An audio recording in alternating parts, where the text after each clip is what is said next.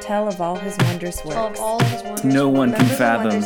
Tell of all his wonders. Remember the wonders he has done. No one can fathom. Wonderful to tell. Wonderful to tell.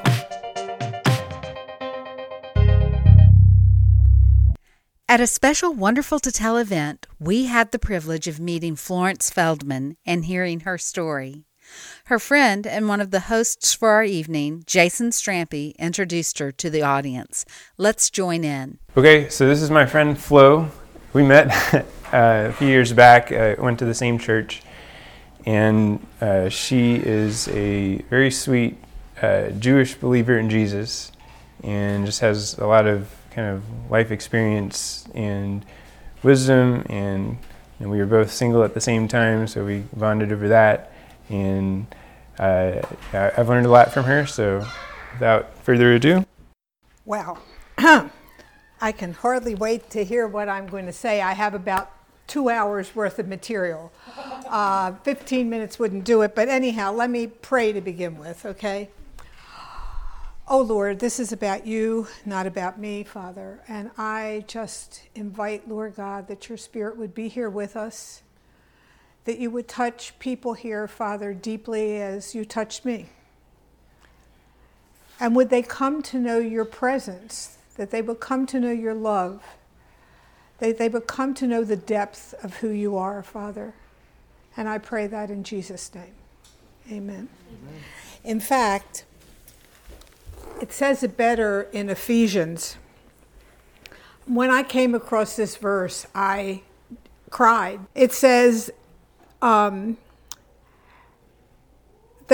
God would grant you, according to the riches of his glory, to be strengthened with might by his Spirit in the inner man, that Christ may dwell in your hearts by faith, that ye, being rooted and grounded in love, may be able to comprehend with all saints what is the breadth, length, depth, and height, and to know the love of Christ, which passes knowledge, that you might be filled with all the fullness of God.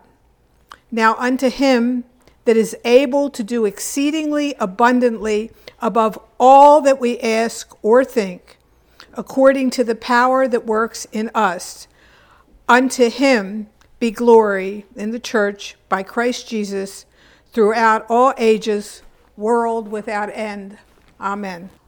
When I was 5 years old, my parents, who wanted to do the best thing in the world for me, for their children, sent me off to overnight camp in Maine. I lived in Baltimore. We took an overnight train, and for 8 weeks I was in camp. That caused me to have some very early childhood trauma that was very deep. It started a root of bitterness in me, although I didn't know that until I was much, much, much, much older. I really stopped trusting my parents or trusting much of anybody. And I was hurt and spent, I would say, the most part of my life alone. I was raised with a full-time maid.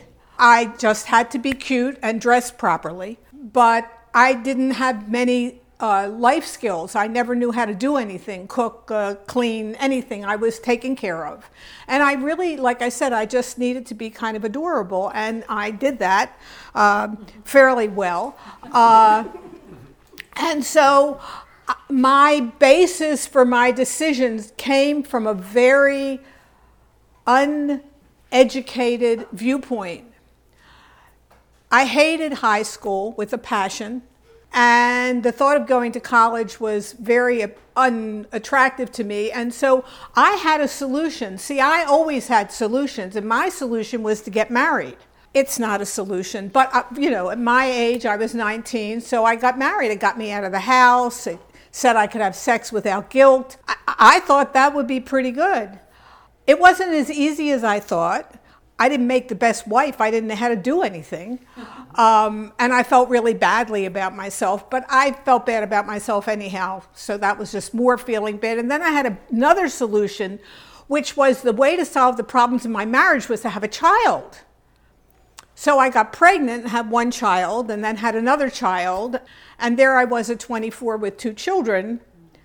I went into therapy and went into group therapy and met some women. And I met one woman who eventually became my husband's girlfriend. And eventually, when I was 28 years old, I became a single mother. I got to tell you, that was one of the most painful things I ever went through in my life. And that was many, many, many, many years ago. I never wanted to get divorced. I never wanted to be a single mother. I had no idea how to do it. So where was God in all this? Well, I kind of believed in God.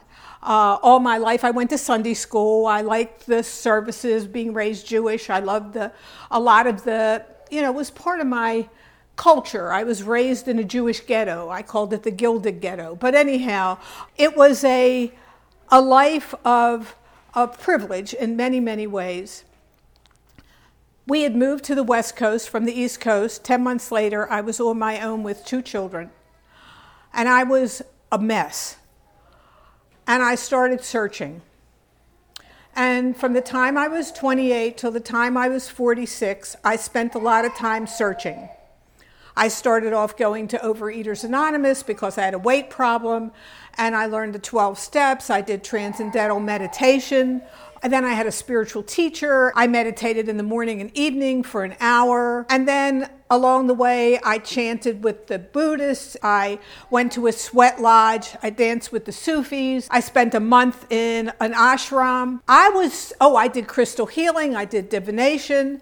I had a spirit guide. I went into the New Age. I was looking for God.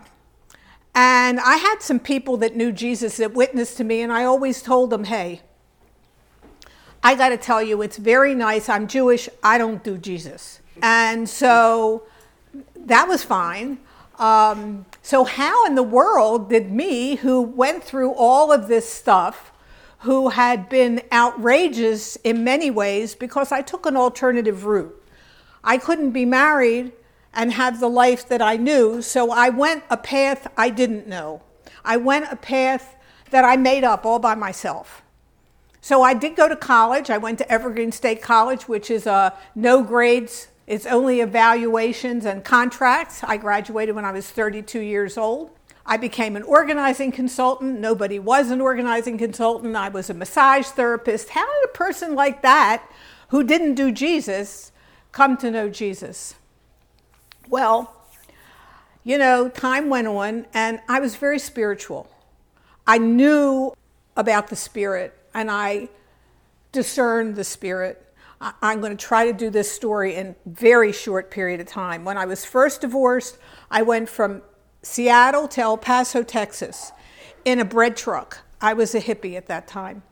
And I had my 2 little kids and a dog that had just had his leg amputated.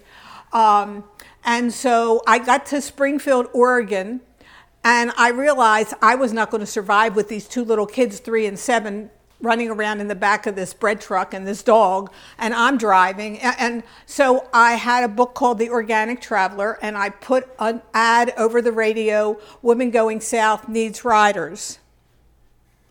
And at 10 o'clock at night, I'm riding down a pitch dark road in Springfield, Oregon to pick up 2 people that answered the ad that I'd never met before, and I'm singing to myself, "Freedom is when you got nothing else to lose," Janis Joplin. Because as far as I was concerned, I didn't have anything to lose. Guess what? They were 2 Jews from New York. The chances of that happening I don't think there's a mathematical equation for that.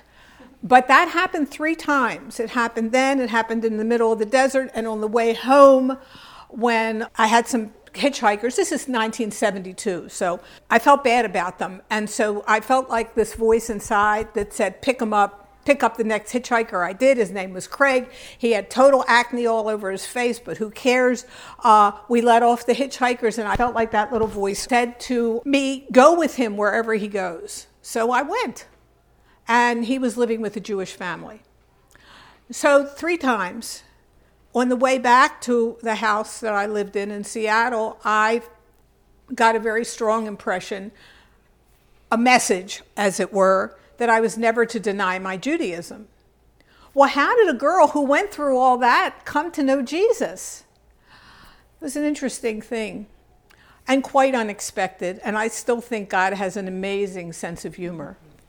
As an organizing consultant, there was an article about me in a computer magazine, and somebody hired me, and I went in their house.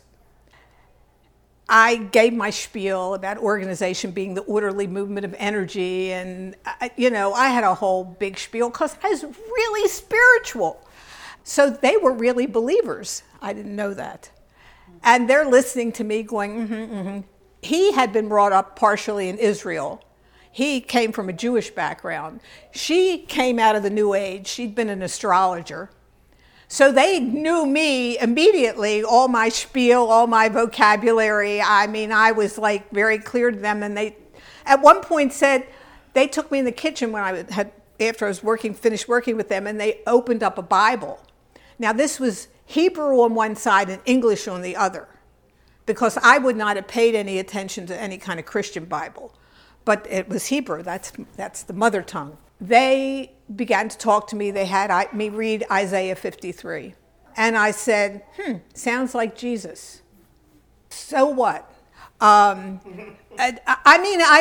realized it sounded like Jesus, but that didn't break through. What broke through was when they took me to Deuteronomy 18. It says, "There shall not be found among you anyone that makes a son and daughter to pass through fire, or that uses divination, or an observer of the times," so that's an astrologer, or an enchanter, or a witch, or a charmer, or a consulter with familiar spirits. I had a spirit guide. Or a necromancer. I had my palms read. I'd been to a fortune teller. For all these things are an abomination unto the Lord. And that broke me. I never wanted to be an abomination to the God of Abraham, Isaac, and Jacob. That's my God. And suddenly, I was in a place where I thought, oh my, unwittingly, but still, I have done these things very casually with a cavalier attitude, and now I'm guilty. And what do I do? I was deeply committed and convicted that my Judaism was more than anything I would understand. And I knew the God of Abraham, Isaac, and Jacob was my God. And I had done abominable things. And at that moment, the Lord appeared to me. Not as a person in a vision, but I always think of it as like over me. Was this most personal, understanding voice that spoke to me, not audibly, but to my deep, deep, deep heart, that said, I understand. My people have been going astray since the very beginning. I came to lead people back to God. Follow me. I am Jesus, Yeshua HaMashiach. That was 29 years ago in March. And the Lord has done amazing things with this wayward girl. He has told me and convinced me in many ways that I am loved, which I didn't believe. He convinced me that I didn't have to be phony. I didn't need a front. That who I was good enough. That he loved me with a love that I would never understand. And it was not all hearts and flowers. Because at some point, I fell in love with a man. My solution, I forgot to mention, was I was still single, you understand. So my solution still, up through my 30s, 40s, 50s, 60s, was to get married. And I'd hear all these people say, I came to Jesus, and 6 months later, I met my husband. And I'm like, 10 years, 20 years, 25, no husband, nothing. That was my solution. I had a solution. The Lord's solution was different. He wanted me whole. He wants everybody whole. He wanted me in love with him to know that he was in love with me.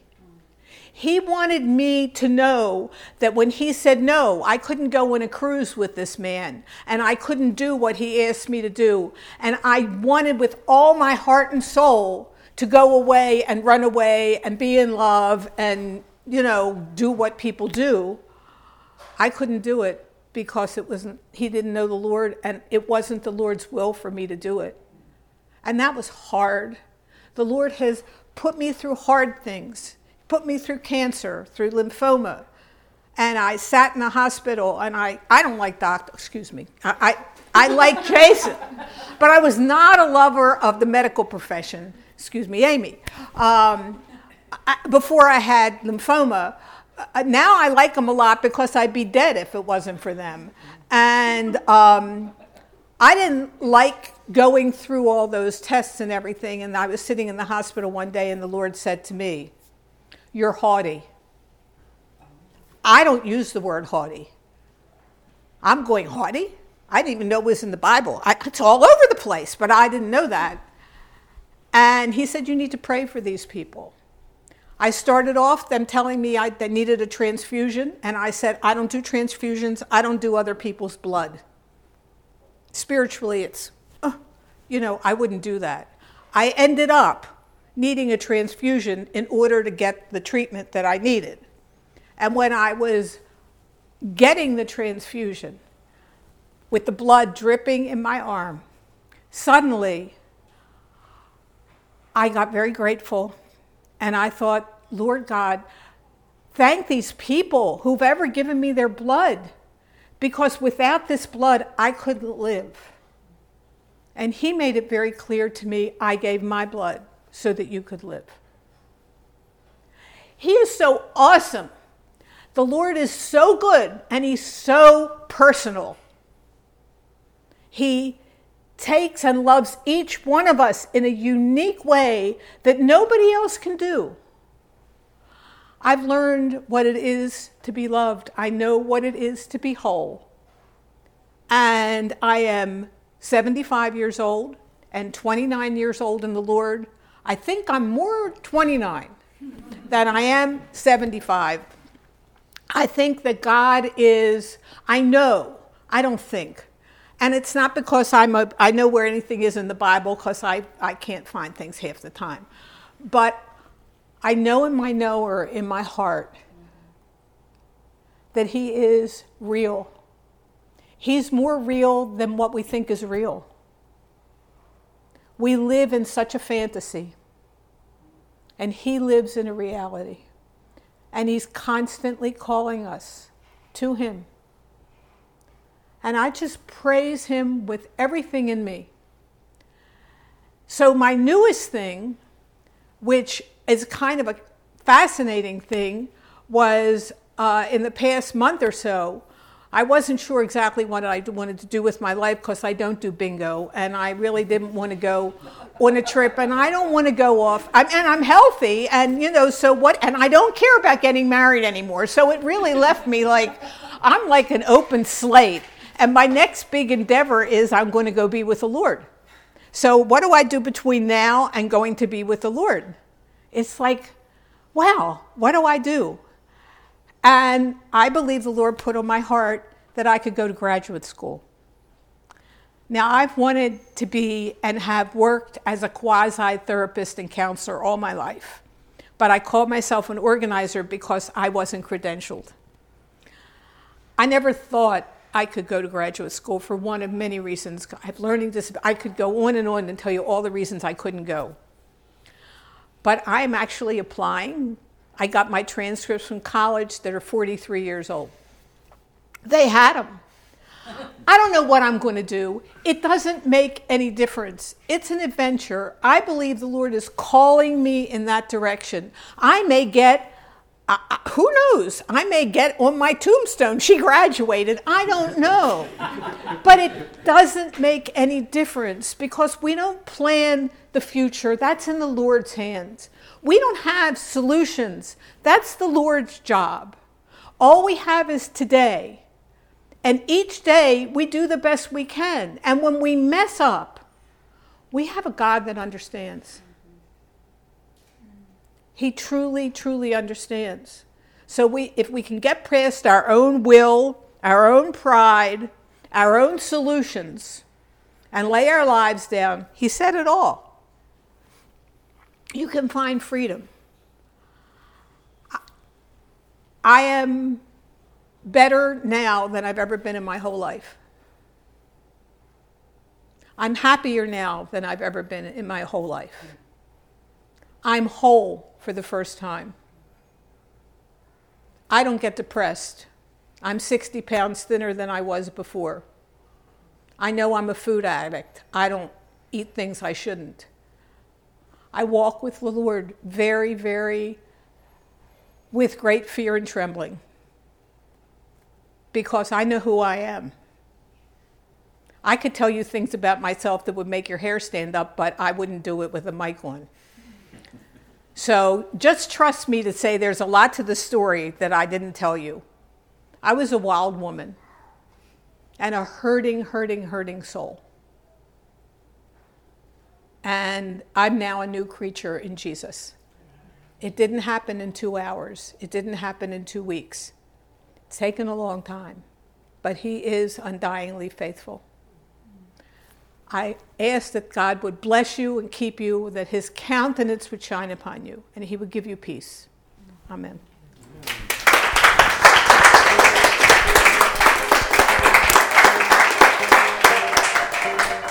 I cannot think of a better way to end this story than to return to the beginning and share the passage from Ephesians 3, beginning in verse 4 through verse 21.